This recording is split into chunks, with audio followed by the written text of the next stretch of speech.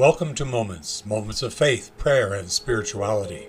I'm Father Michael Everton of the Paulist Fathers. Everything that comes to be, everything, every part of the cosmos, the stars and galaxies, planets and moons, and every living thing on the face of the earth emerges into being, the best it can possibly be. I'd say perfect, but only God is perfect. And every human person, from Adam and Eve down to the present day, has come into being, the best that he or she could be. As the old saying goes, God doesn't create junk. I'm a big fan of the creation story which is found in the book of Genesis, but I'm not a big fan of the whole idea of original sin. We use this notion of original sin to explain away everything bad that is happening to us, all the wrongs of the world, all the darkness we experience. We blame it all on original sin, and basically we blame Adam and Eve. And it gets the monkeys off our back. We've got someone to blame, Adam and Eve. There is really nothing original about sin and our ability to make mistakes. We all make lots of mistakes each and every day. And to blame this on Adam and Eve for eating an apple is too simplistic. Something else must have been going on, and is going on.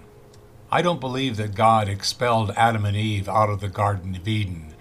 I think rather that Adam and Eve cast themselves out. And we have been casting ourselves out of the Garden of Eden ever since.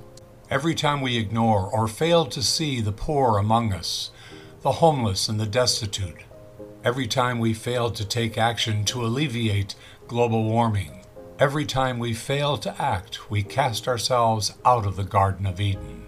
CNN has been running a series called Life at the Edge of the Planet, and it's about the country of Patagonia, a pristine country, most of it pristine. And this past weekend they showed a rainforest that really has been untouched for a couple of 100,000 years. Imagine that, a couple of 100,000 years. The quiet and solitude are overwhelming, and yet multinational corporations are beginning to infringe upon it, upon all life there, small and large. These corporations are destroying the Garden of Eden. And the original sin, the most common original sin, is that they just don't care. A few years ago, my dad and I took the inland passage up to Alaska, and we pulled into Glacier Bay, and we stayed there for almost 2.5 hours. And when we first pulled close to the glacier, everybody was on deck. Everybody seemed to be on deck. A marvelous sight to behold. And yet, after 20 or 30 minutes, there were very few people on deck.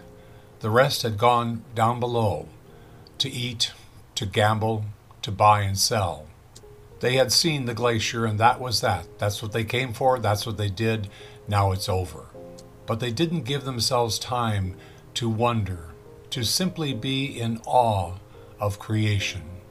And again, they commit the common original sin.